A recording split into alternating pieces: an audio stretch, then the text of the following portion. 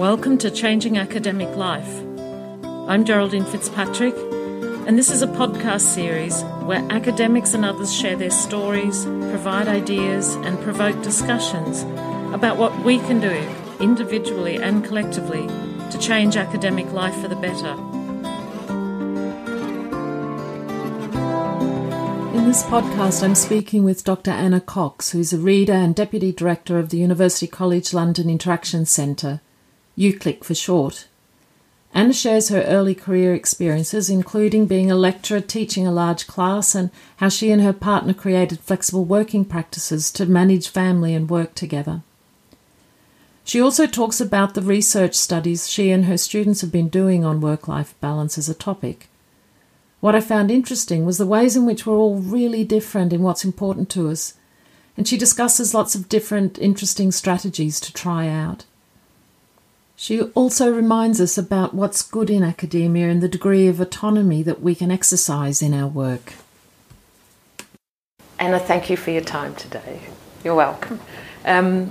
We first talked about doing this back in April, May last year at CHI, because you were presenting this great work that you've been doing with your research group on work-life balance and issues around that. Yeah. So before we get to that, though, it could be really interesting just to hear a little bit about your background. You've got a cognitive science and HCI background from within a psychology discipline. Yeah, so I did an undergraduate degree in cognitive science, which was actually taught between both a psychology and a computer science department.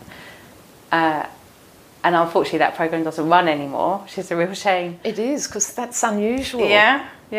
And I think we felt quite special actually, thinking that we had this. Where was this? It was at the University of Hertfordshire. Okay.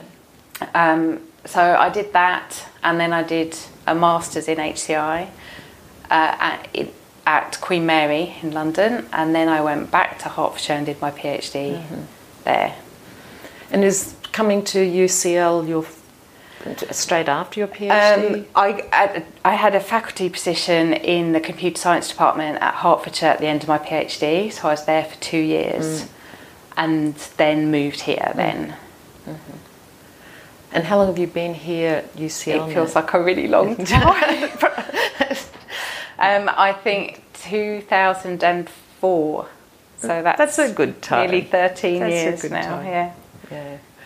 So, can you remember back to what were some of the big learning curves in moving into faculty positions and doing this between different types of faculties and disciplines? So I think when I had my first lecturing position, I was in a computer science department, and I didn't feel like a computer scientist. Yeah. And they hired me so that I could teach a lot of the HCI stuff, and that was taught across quite a few programs, and they were really big. So I think the classes were really big. So I think in the very first year I was there, I was giving lectures to large groups of students, but having to do that twice because the lecture theatre wasn't big enough to fit them all in. And so that was a huge, huge challenge. Just getting to grips with doing a lot of teaching. And it's an institution that is, I guess, primarily a teaching institution. So the load was high. And so there was a lot to learn then.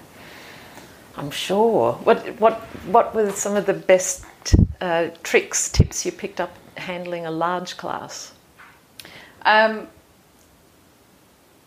Well, I think it was just one of those things that was really difficult because it was a big tiered lecture theatre. You couldn't really do interactive stuff, so you felt like you were having to do this big performance every time. Yeah. And the thing that really sticks in my mind would be when I would go to say something and think, hang on, have I just said this? And it might be that I remember it from 5 minutes ago, or it might be that I said it yesterday when I gave this lecture. Yeah. And that was always really disconcerting. So did you say in the class all the time, did I tell you this already? Yeah, it just felt like that was the thing that happened week after week after week. But I suppose I got good training from that experience in terms of how to cope with that side of the job. Yeah. The term performance is really interesting for that sort of role in front of that sort of large class in the tiered lecture theatre, because I'm just thinking back to the first time I was doing HCI lectures, and it wasn't, I think it was 120, but just feeling so nervous, and the performance aspect of it. Yeah, and I also really felt, I can remember doing things like feeling like I definitely needed to change the way that I dressed, because otherwise I would walk into situations and people thought I was a student. And that just could create embarrassment for everybody. Yeah. And so, and I think also because I was so familiar with the institution, I'd done my undergraduate degree there and then my PhD there. And a lot of my colleagues had known me all the way through that journey. And actually, for that, with them it was easy, but I felt nervous walking into a room of students thinking they might think I'm a student and I have to try. Because they'd seen you before there? I think just I'm not that tall. I was quite young. I'd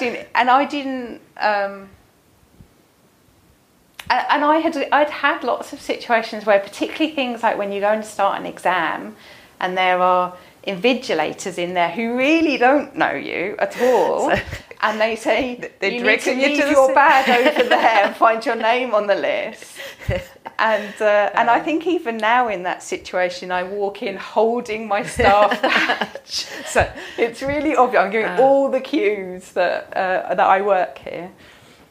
So I also remember you said dressing, sort of dressing up to play the role. Yeah. I also remember, did I wear this last week to the lecture? Because I think then I probably did wear the same thing all the time. I had like a few outfits that were sort of my uniform. I don't know if I worried about it. Yeah. I think sometimes now I think, did I wear this on the same day last week? I don't worry about it anymore. Yeah. But in that beginning, in the sort of performance sense, there are these many aspects. Yeah. Yeah, I think it's just, it was all just, I think I felt like I could do it, but I didn't know at the time if I was doing it very well. And there was quite a lot of variety, I suppose, in my teaching. So there were some things that I enjoyed a lot more. So I also would do some kind of more sort of programming labs. And those sorts of classes I've always really enjoyed, because rather than having to do the big performance, you get to do more wandering around and seeing how people are getting on and chatting to them. And I like that. Yeah, much more interactive. Yeah. So I was talking to Cliff Lampy recently, and he was talking about the issues going back and working where you had done your PhD. Did you have any of those sorts of experiences? How was that?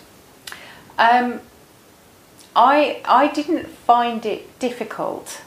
I think in part because when I'd been a student, I was registered in the psychology department, and then when I became a member of staff there, I was in the computer science department. And although I knew some of the staff there were a large number of people I didn't know. So it wasn't exactly seeing you one day with one hat on and the next day with another hat.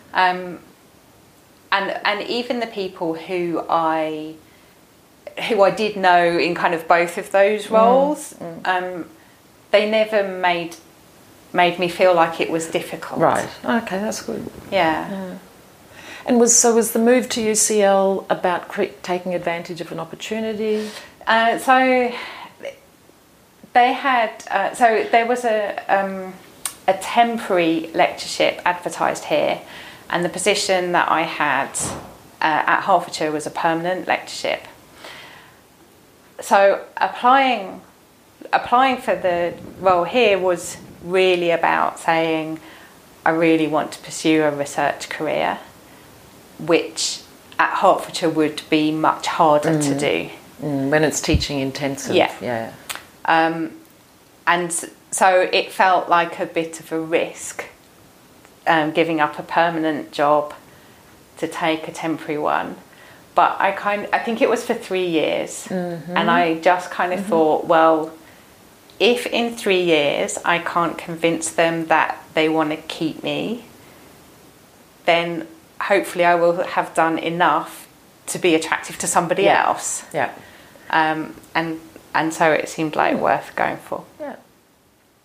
And obviously the risk paid off, and they did see you as attractive 13 years later, still sitting here. Yeah, I was very lucky actually. My job became permanent reasonably quickly. I think within about 18 months after starting.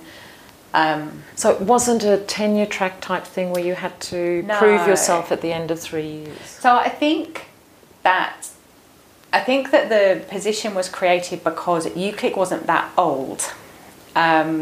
So I think it started in 1999, and Harold Thimbleby was the director, and I think he was obviously wanting to grow a group, and so I think that the job kind of came about because they were trying to expand and had managed to argue for a temporary position, and then that it was kind of part of further expansion plans that Anne Blandford, who had then become director, managed to convert my position. Great.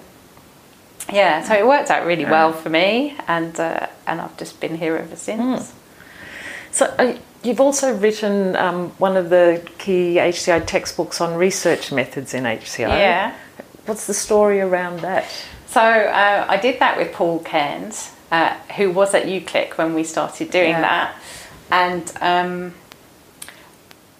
I think we've done quite a lot of research together, and we like working together. So it was partly, let's think of something we could do together, and partly seeing a need for it with our students. So we run a master's program in HCI here, and those students come from lots of different backgrounds, and so there wasn't any resource then that you could point them to and say, this is an introduction to a whole range of methods you might use for your projects, or so that's kind of where it came from. And we did an edited volume, so we kind of went and begged a lot of people to write chapters for us, which they kindly did. Was it a huge effort? Getting people to agree to write the chapters wasn't difficult. Yes. Getting them to deliver the chapters? That can sometimes be challenging. And I think we had an idea for how we wanted those chapters structured. So we had given people guidance about the format we wanted it to use. And so we did some editing at the end when we had all of the chapters in. And then we sort of topped and tailed it. So we wrote an intro and an end chapter. And it was really nice, actually. And it coincided with both Paul and I having our first children. Not together, but so in one of in the book, I kind of at the beginning I comment on the fact that he was really good about me going away on maternity leave, and I think that was at least because he was in the same kind of situation. He had a very young child at the time, and so he knew what I was about to get myself into. So did that mean he had to pick up more of the work because you weren't there? Yeah. So just when I think sometimes people think, I'll be able to do some things while I'm on leave, and that's true for some of the time, but certainly in the early days, that's quite ambitious. So what was the experience like then, having your first child and lecturing still, in terms of leave and coming back to work? I think in the UK at that time, there were quite good maternity leave provision anyway, compared to many other countries. And now it's even better. And I think UCL has always been a bit ahead of the curve as well in terms of the leave that they enable. So I had 6 months leave. Paid? Yeah. Not 100% salary, but actually pretty good. Yeah. Quite a lot of it was 100%, and it sort of goes down over time. And then I came back to work, but I wasn't in a financial position where we could have had one of us not working, or even really one of us going part-time. And I think that we'd always thought that if ever we were in a position for one of us to go part-time, both of us would go part-time. But that wasn't available, really. So, but also I felt quite strongly that I wanted to be around for my kids, and I found even the thought of handing them over to someone for childcare to be really quite difficult. And neither myself nor my partner have any family that live close by to us. So it wasn't like I could have like grandparents helping out or anything. So we agreed that we were going to effectively work compressed weeks, and so that we would make use of childcare, but we would try to limit that to a level that we felt happy with. And so, that I'm certainly still happy with the way that we did that, but that sometimes makes life quite tricky. Well, it sounds like it could have been quite intense, because if were you trying to do a full-time job in a couple of days when you say quite condensed? So I would usually, at that time, work at home 1 day a week. And on that day, realistically, I couldn't get much work done unless my son was asleep. And so I would have to catch up at other times, and that might mean doing longer days on other days or working in the evening and things like that. And also, neither of us were doing this in any kind of official capacity. So UCL is really good about letting people work flexibly, and you can work at home whenever you want. So I was kind of taking advantage of that flexibility and making it work for us. But obviously it means that you're shifting the pressure to other parts of the week. Yeah. How long did it feel pressured for?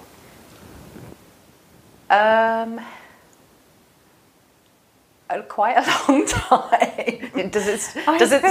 Has it stopped feeling pressured? So now we don't do that, because both of our children are old enough to be in school full time. But I do work at home a couple of days a week so that I can pick them up from school, and lovely. That means I have shorter days. Yeah. So on those days, there might be things that I wanted to get done and I didn't, and so I have to pick that up some other time. So actually, now that they're both in school, it's easier because you know that there are at least 6 hours of the day when you've got childcare. But beforehand, I guess it would have been for 7 years that we had at least one child who wasn't at school, and therefore we were kind of doing this real juggling act. And I think now although it's easier in some ways, we both travel much more. So I never used to do any travelling when they were really small, and now we both have to do quite a lot more, and that we have a Google Calendar that says where we are for the next 6 months. That's basically how we manage things. So one or other of you is off on work travel, and the other one is at home looking after. Yeah. So if James is away, then I will try and limit how often I'll come into the office for that particular week, because I know that if I need to pick them up, that I would have to leave really early. And sometimes I can do things like have after school care, but I don't want them to feel like if one parent is away that it totally upsets their week. Do you feel like there were particular compromises you had to make this all work?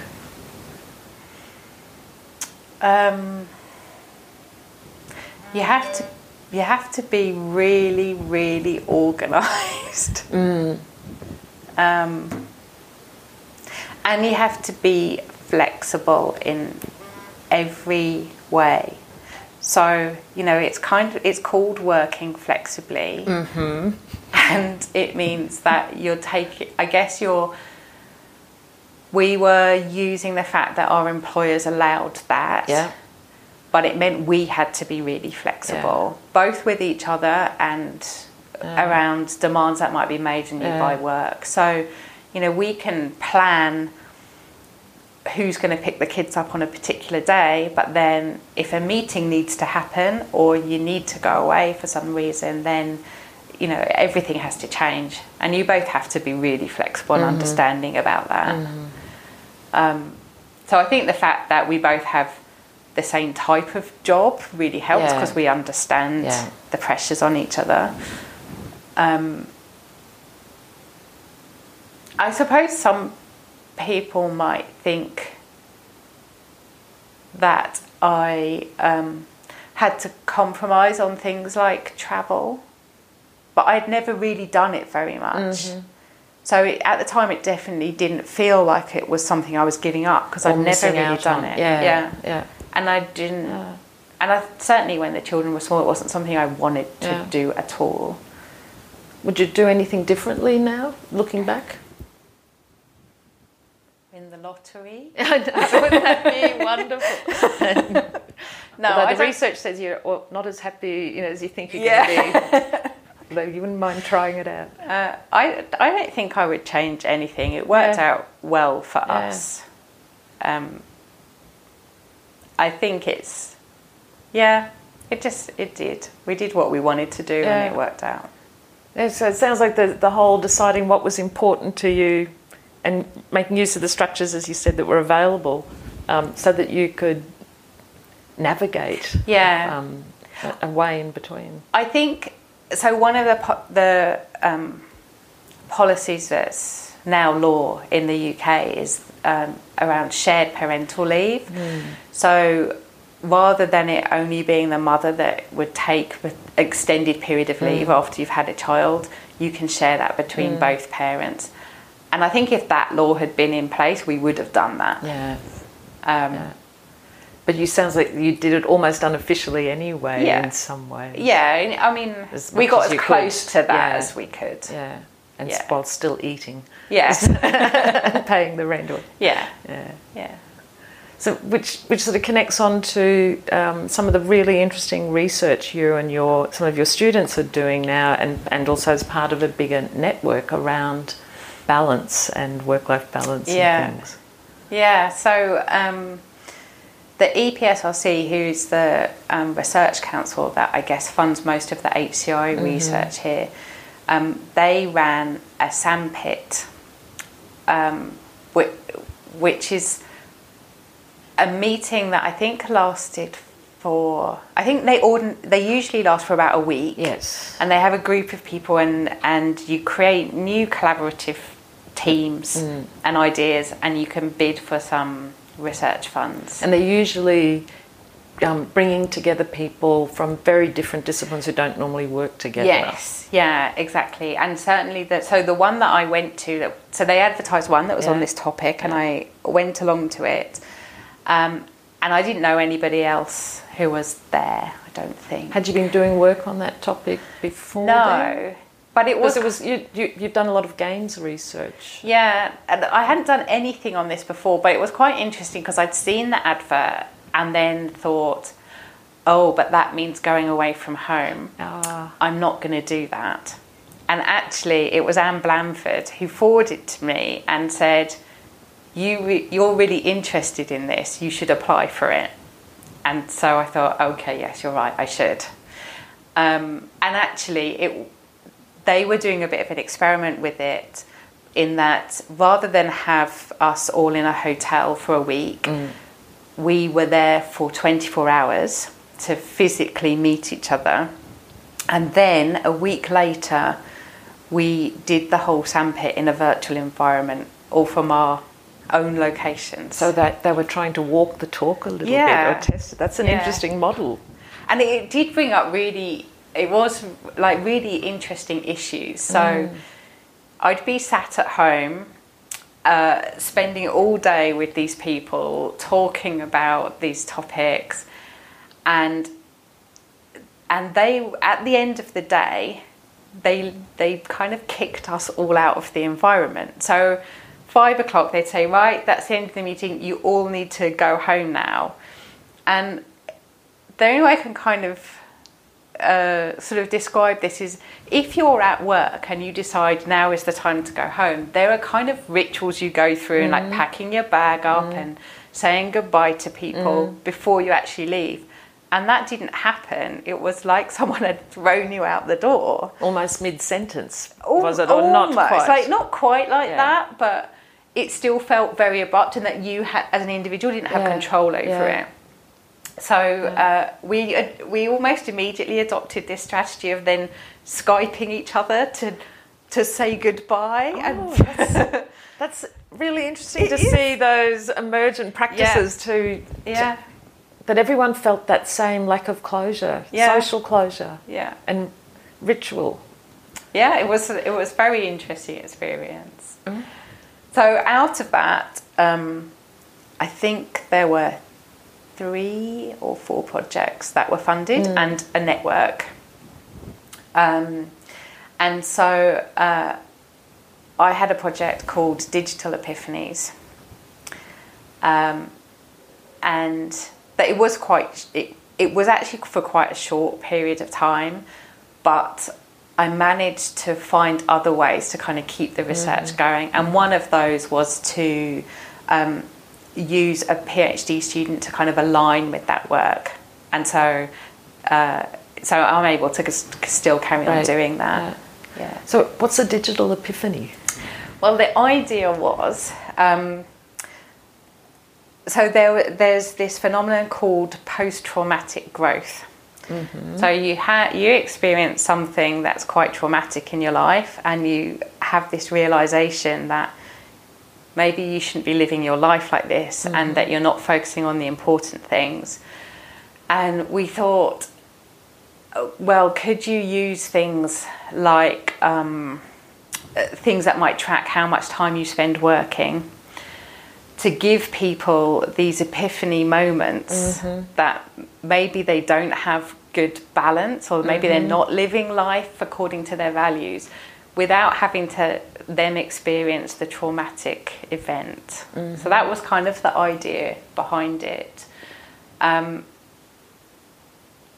But the things that we ended up really, I suppose the things that we looked at that were most directly related to that were where we were getting people to use, or we tried to get people to use these kinds of trackers. Wearable trackers, or trackers on their computers? On your computer screen that will say, you worked this many hours. And this much of it was productive time or not productive time, or you spent this much time in your email application. That would be scary. Yeah, well, it's quite interesting seeing people's reactions to this kind of data. And we found that sometimes, I think a lot of the designers of these things think that what people will reflect on this data, and then they decide they want to change, and they set a goal, and then they change. And I don't even think that's that easy to change what you want to do. But often what we saw with people was them thinking, I don't know how to change. I see this data, but I don't know what to do about it. Or, quite interestingly, I might have been concerned about how much time I was working or not working, And now I look at this data and actually I think I'm okay. Oh, that's interesting as well. Yeah. So so what were some of the patterns that you saw in working styles and, you know, email, time spent on email or whatever? Yeah. So with... And were there patterns, or was everyone really different? I think we were really looking at, most of the work was done with academics. Mm-hmm. And I think one of the things that's interesting there is that, as I've been talking about, academics often work quite flexible hours. So that means that compared to someone who works a very strict 9 to 5 day, where they know how many hours they're working, you can really lose track of it. Yeah. And so sometimes I think these tools can be really good for making you realise that maybe you're doing a bit more than you thought, or a bit more than you wanted, or that the reason your to-do list is so out of control is that this week you didn't do as many hours as you thought you might have. So I think some of the studies we've been doing, comparing people that work in that way, academics, with the professional services staff within the university, who are working for the same organisation, but they have much more traditional working patterns. Yeah. They don't make use of technology in the same way in terms of taking their work home with them. And we used some kind of validated questionnaire measures that help you understand people's preferences and styles. Mm-hmm. And you see kind of good correlations between what people say they want and the kind of job they do, actually. So I think a lot of the time people go into a job that facilitates the kind of life that they want, the thing that's going to make them happy. Because some people like to have those really strict boundaries. They like 9 to 5. And other people like much more flexibility. And pushing someone into a situation that they don't like is actually the thing that often causes stress. That's interesting. So there's no standard model. No, and I think that's one of the things here is about perhaps helping people understand what their preferences are, what does work for them, so that they can try and create a situation that is going to support them. But it also means that when we're thinking about, you know, what should an organisation do? Well, the answer is not have one policy that forces everybody to do one particular thing. But then on the other hand, we see increasingly sort of articles in the media and also research papers about the number of hours that people are working, and academics as well being working large numbers. Where's the balance between that? Because there's something about, yes, the nature of academia, as you said, is about flexibility, and the flexibility to to work all the hours that you can. Yeah, it's really hard, isn't it? I think I certainly can see that. I think it's perhaps well known. I don't know if it's really documented, but I think it's certainly well known that as people, the longer people are in this job, the more busy they get. You always seem to get more stuff, and no one is ever going to take anything away from you, and so therefore it's down to you to say no to things, and that's really hard. I think lots of people struggle with that. Were there recommendations that came out? So we did some work specifically looking at how people handle their email. And when you look at all these kind of things that you see in popular media, I guess, giving advice about what you should and shouldn't do, and what's the right strategy. We did a study looking at, well, actually, what is the best way of handling your email if you want to try and do it as quickly as possible. So we asked people to adopt a strategy where either they had to keep on top of their email as it came in, or they were only allowed to look at it once a day. And one of the interesting things is that people really struggle to follow those instructions. Either instruction. Yeah. So particularly, I think the people who, when people were trying to minimise the number of times that they interacted with it, they got through their email quicker. They're just much more efficient at doing that. So that overall probably has some benefit, and that you're spending less time on email. So something about blocking time on email. Yeah. I think it'd be really hard for many people to say, I'm only going to look at email once a day. Yeah. But, there are people that recommend you look at it twice or 3 times, but you make those clearly defined times. And that certainly is our data suggests that's the most efficient way of dealing with it. Yeah. It's less disruptive to the rest of your work, but you also deal with the email quicker. Yeah. And what was the most surprising thing that came out of that research for you?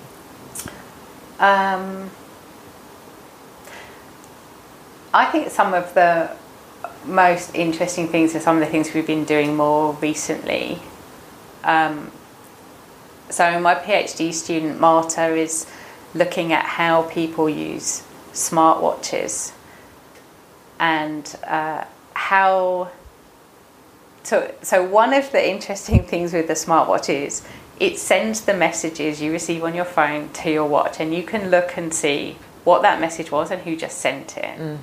But whereas if I look at a WhatsApp message on my phone, if I have those notifications switched on, then you would know I've looked at it.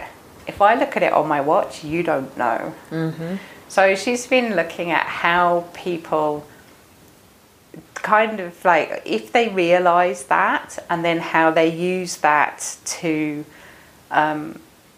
hide the fact that they've looked at it. So in a situation where your boss has messaged you, you could see the message, but know that they don't know that, and so you don't have to reply straight away. Whereas if you know that they know you've seen the message, you might feel pressure to respond straight away. And it's not just that kind of relationship, but people talk about using this kind of strategy with their friends and their relatives. And so that's bringing back more control. Yeah, about when and how you responded. Yes, exactly. Yeah. And what you said there was all about time being tied in with the expectations of others, that they could see that there's a tick on the WhatsApp, so they know you've read it. Yes. So it's quite interesting when how often we really take notice of those little ticks. I think if you're having a backwards and forwards conversation with somebody, you see straight away that they've looked at it, and then it tells you that they've started typing, and you sit there and you're waiting. But all of this is fine because this is pretty much a conversation. But it's when you've sent someone a message and then you're waiting for a reply and it's not coming and it's not coming and it's not coming.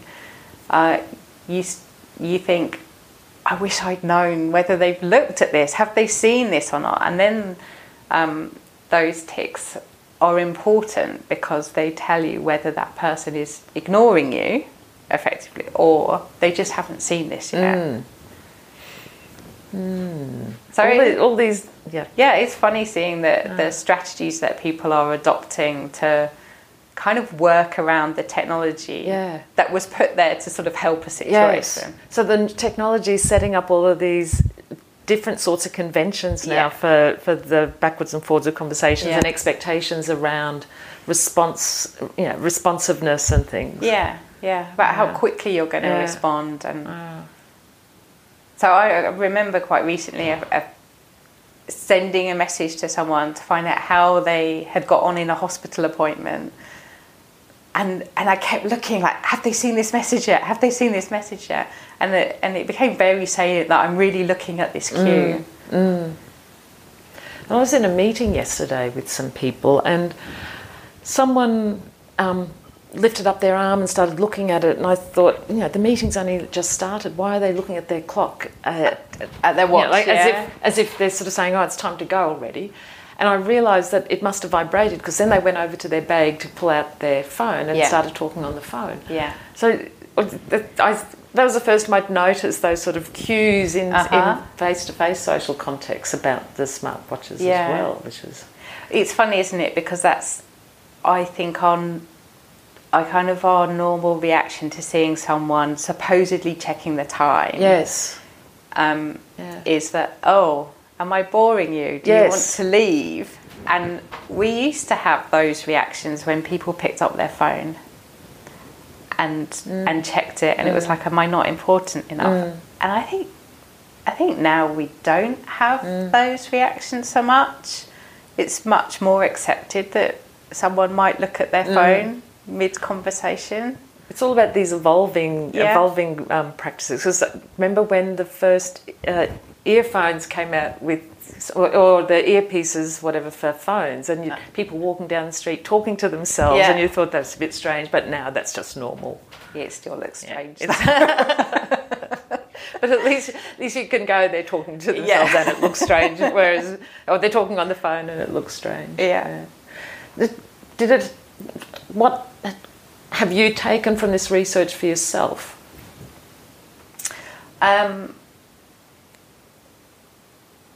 I go through stages of using the tools that can track how much time you're spending on your computer.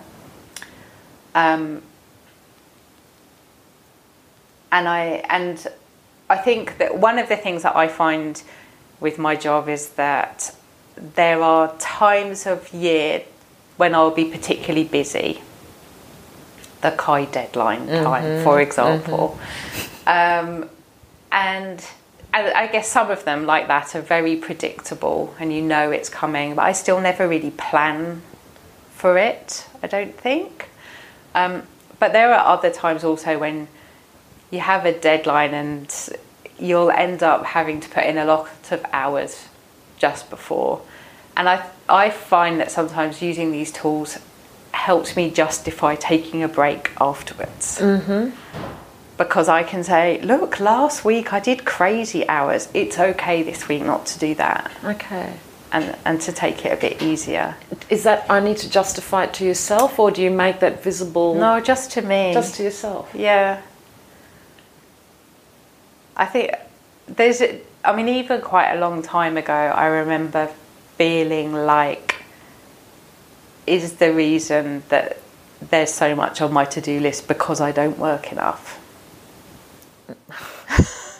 And it was very interesting to track how much time I worked and then say, actually, I do enough. Yeah, yeah. And there's just too much work.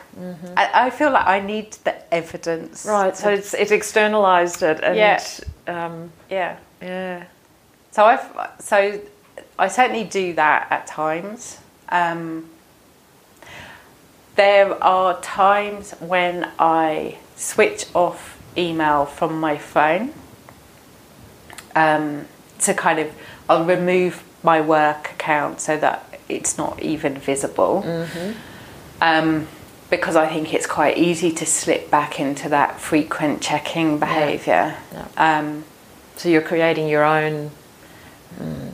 you had a paper about this. Yeah. You create your own sort of... that extra step, that extra effort that makes it deterrent. So we called them micro boundaries. Yeah. And we talk about in the paper about how these are kind of little strategies you can adopt to create a bit of friction in the interaction, so that rather than making it super easy to always be checking, that you make it that little bit harder, and it stops you slipping into that behaviour that you might not really want to do. It creates more of a conscious pause, as well as the effort to do it. Yeah. What might be some other examples of micro boundaries that that you do or you've seen in the research? So I think we had examples of people using different accounts for their email, so that they can keep work completely separate from personal stuff. And also using different apps on their phone to separate email, and then even different devices. So some people have 2 phones, or they might only have work email on their computer and not on their phone. But we've also thought about how this might be used in other kinds of situations. So there's been evidence that if you keep a diary of your food, that this helps you to eat more consciously, I suppose. But we can imagine a situation where you have some wearable camera and it can detect that there's a plate there, and it just takes a photo of it, and then it analyses it, and it could populate your diary. So in that situation, we see how the technology might remove some steps and make it easier. This is a lot of the time what we're trying to do with technology, is makes things easier. Yeah.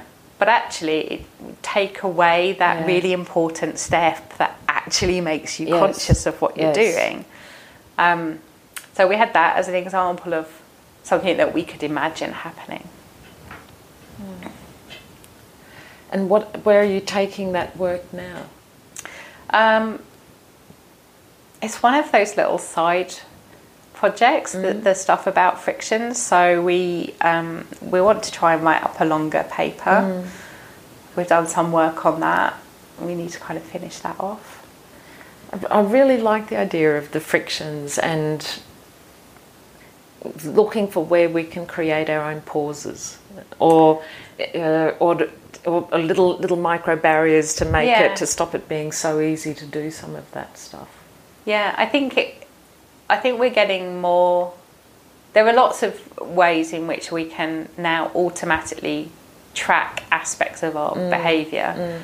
So there should be good opportunities to reflect on data that tells us the way we're living our lives. But making changes is hard. Yeah. So we need to also be thinking about what are the strategies that will help us to make the changes we want to make.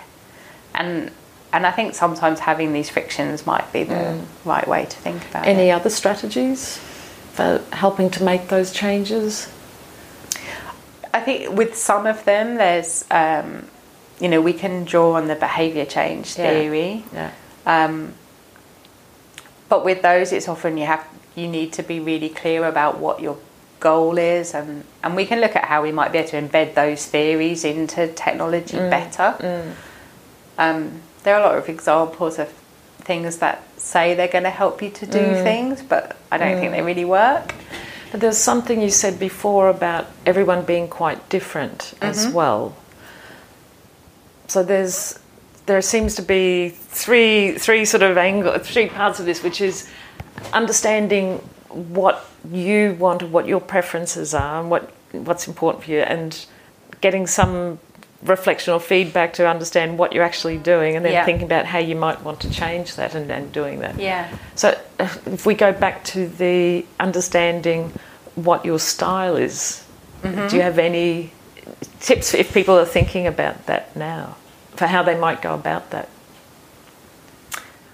For understanding things like, so there are tools you can use to help you to understand your work-life boundary preferences. Just questionnaires or something? Yeah. So you fill out this questionnaire, and it kind of categorises you as a particular sort of person, right? I guess. Yeah. And is this something like, I'm happy to work a couple of hours in the evening if it means I can go and pick my kids up from school? Or is it that sort of? They ask about questions about how important work is to you, and how important family or other aspects of your life are, and then questions about how in control you feel about things now, and how easy you find it to flip from one thing to another. Right. So that's connecting to the control thing as well, that people are demonstrating that's important with the smartwatch and the managing of the email. Yeah. Okay. So if can you give me the link to that, and I can add it to the webpage with the notes on the podcast? Yeah. Could be interesting for us all to fill in and just see. Yeah. So these are all just different tools to help stop and think and reflect on our own preferences, the feedback on what we actually do compared to what we think we do, and and then think about, well, okay, what strategies might you be able to adopt? So some of the work that Marta's been doing most recently has been around how, if you sit down with people and find out what they're doing and what they would like to be doing, or how they would like to be, what are the things we can do that help us gain control again around our use of technology. And so she's been running workshops with people looking at those, and we will have data on how well they've managed to keep those things up. Great. That's great. So are there things that you are you happy with your balance now? I think overall, I'd say I was pretty happy. Good. Yeah. That doesn't mean there aren't tricky times. Sort of somewhat. So one of the things that I do at UCL is I lead the Athena Swan submission and group for the Psychology and Language Sciences division. And the Athena Swan is a special initiative to promote women in academic careers. So it was originally in STEM subjects only, and now it's more broad across all different areas. And now it has most recently expanded to also include professional services staff, and to think about other aspects of equality and diversity, and not just gender. And we had a submission for our. You have to submit for an award every few years, and our deadline was last November, and it was an enormous piece of work to do that, and I knew it was going to be big, but I hadn't anticipated how big. And it's sort of, and you know, a lot of the stuff in that report is about the things that the division does to support people to work in flexible ways. And it seemed very ironic that it was taking up so much of my time. That you were flexibly working all your time on this report. Yeah. So how do you recognise for yourself that, hey, this is getting too much? Well, you know, sometimes it's really obvious. Like when I was working on that report, I spent an entire weekend just doing that. So there are things that are really obvious. That doesn't happen very often. I think sometimes you recognise things when the other things you want to do in your life start becoming more difficult to include. So, you know, if you enjoy going to the gym or going running and you're finding it hard to fit that in, then I think that's a good sign. Yeah. That you need to think about what you're doing and change things. I think you know, partners and children will usually tell you. Yes, I think they're pretty good often at telling. So you should also listen to them. So some of the things that you said about, you know, the working at what you want to change. There's and the control in that. There's only so much that's in our control, direct control, in academia, you know, especially. Are there things that you think we could be doing? You know, so there are things that we can do within our control. What are some of the things that we should be lobbying, working towards changing that are broader in terms of the culture or the... Well, I think a lot of the people you've interviewed have already touched on a lot of these things. I think there are many of us who are guilty of kind of writing many papers, and we are creating this culture where that becomes expected, and I think that's going to have very negative impacts, particularly on early career researchers who now feel that they need to have lots and lots of CHI papers in order to stand a chance of getting a job. And so I think as a community we need to reflect on that and think about different models. And there's a lot of people who are thinking really hard about this and working towards changing how many deadlines there are for conferences, and encouraging people to publish in journals where we might be writing longer fewer papers. I guess we could also think about just changing some of the criteria for some of the job ads that we write when we're recruiting as well. And I was just thinking about how do we change the expecting lots of papers, because that just seems to be a thing that's out of control. But is it by each of us, when we have an influence on writing a job spec or a recruitment ad, to make clear that it's quality and that we're looking for, to try to sort of take that pressure off? Yeah, I think that's right. And I think it's not just in job ads, is it? But it's also when we're looking at things like people's promotions. And I think one of the things that we would hope to see as a cultural shift in the UK is that we would like to see more men take shared parental leave. And I think that could have a really big influence on people's attitudes towards working part-time or taking carers leave, and taking those periods of time into account when we look at in people's productivity over a certain period. And it probably wouldn't be a bad thing if we all thought about working less. And spending more time with the people who we care about. Yes, indeed. And was there anything else that you wanted to mention? Talk about? Well, I wanted to kind of thank you actually for doing these podcasts, because I have really, really enjoyed listening to them.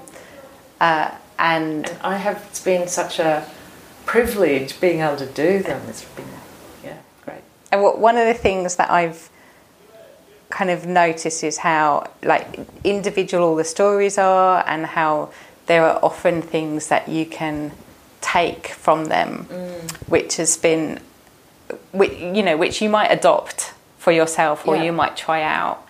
And I can remember reading someone's promotion application. I was writing a reference for it, and they described the way in which they had a daily stand-up meeting with their team, and they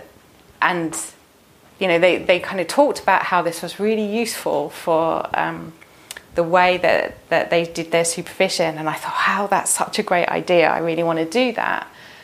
But because I sometimes work at home, and I kind of encourage my team also to do that, I wasn't sure how I was going to make that work really. And then I discovered that there's this little bot that you can use on Slack, which sort of simulates this. And we've now adopted that as kind of our daily practice. So every day we each have to say what we did yesterday, what we're going to do today, and what's in our way. And I found that really useful for kind of keeping in touch with them in a way, and connected to them in a way that I didn't feel that I was doing beforehand. And I can spot things. I can spot when I have to intervene really quick. I suppose sooner than I might have done before. And are you doing this as well? You're saying what you did yesterday, so you're part of it. Yeah, and I think I'm sure that for all of us, when we do it, you want to do it quickly, and you give a kind of edited view of reality. But I think one of the things that I've always noticed is how, as an undergraduate, you have no idea what a day in the life of a faculty member is like. And even as a PhD student, you don't really know what it's like. And I hope it gives them a bit of insight into what academic life is like or can be like. Yeah. So this is another example of a reflection opportunity, because you're making people stop and think about what they did and what they plan to do. Yeah. So it's sort of taking a breath and doing it. But that visibility as a side benefit into what you for what they're doing and them for what you're doing, because it's hard to train people. A lot of people have mentioned this about it. We're often not trained through our PhD to move into the roles that we're doing afterwards. Yeah. And this is you're right. That sounds like a brilliant way for people just to see the 1,000,001 small things and big things that make up the day. Yeah, and I think sometimes I'm very aware of the fact that I'll be saying I have meetings all day. But other days, when that's not the case, I'll be planning to comment on someone's chapter, so I hope it lets them see why I might be late with something sometimes, and to understand the variety that there is in the role. And also how you might be dealing with your own things that are getting in the way. And definitely. If you say, I think there's been a few of us actually who have had medical appointments or family situations, and just being upfront and honest about those things, I think helps people realise that we're not superheroes managing everything, but that these things happen to all of us, and some days that means you don't get loads done. So it's a brilliant idea. It is. So what time in the morning are you doing this?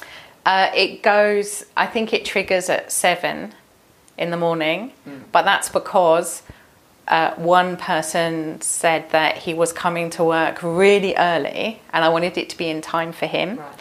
But it basically will be there waiting for whenever they start. So you're not doing it co-located? You're not doing it at the same time? No. So I was wondering because I already think about how could I adopt something like that. Doing it at the same time would have been a challenge. So it goes into a single channel on Slack, and I try to give an emoticon for each one to show that I've looked at it every day. That's what I'm trying to do.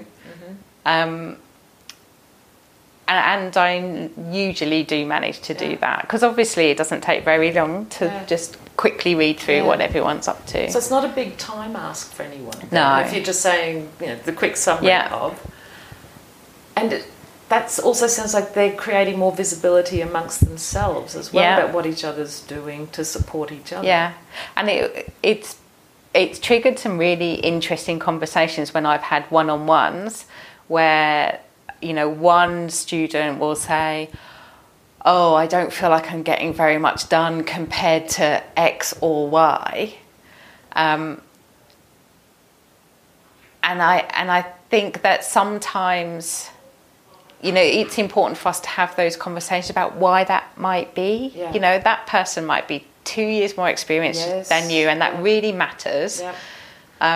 Or they haven't got the stuff going on that you've got going on. Different phase of your research. Yeah. So it's been really, really helpful adopting that. For multiple reasons. Yeah. Great idea. And that's a great note to probably look at finishing on. Are there any things that you would have liked to have talked about, or final thoughts? No, I think we covered it all. So what would be a good academic life for you then? I think I have one. Yeah? And what are the key qualities, characteristics of that view? Well, I get to spend a lot of time with my kids, and that's really important to me. I feel challenged and fulfilled at work.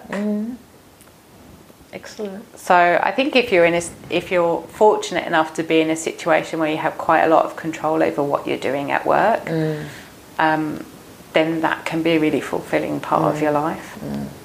Yeah. Yeah. Great. So thank you, Anna. Thanks for your time. Well, thank you for having me. You can find the summary notes and related links for this podcast on www.changingacademiclife.com.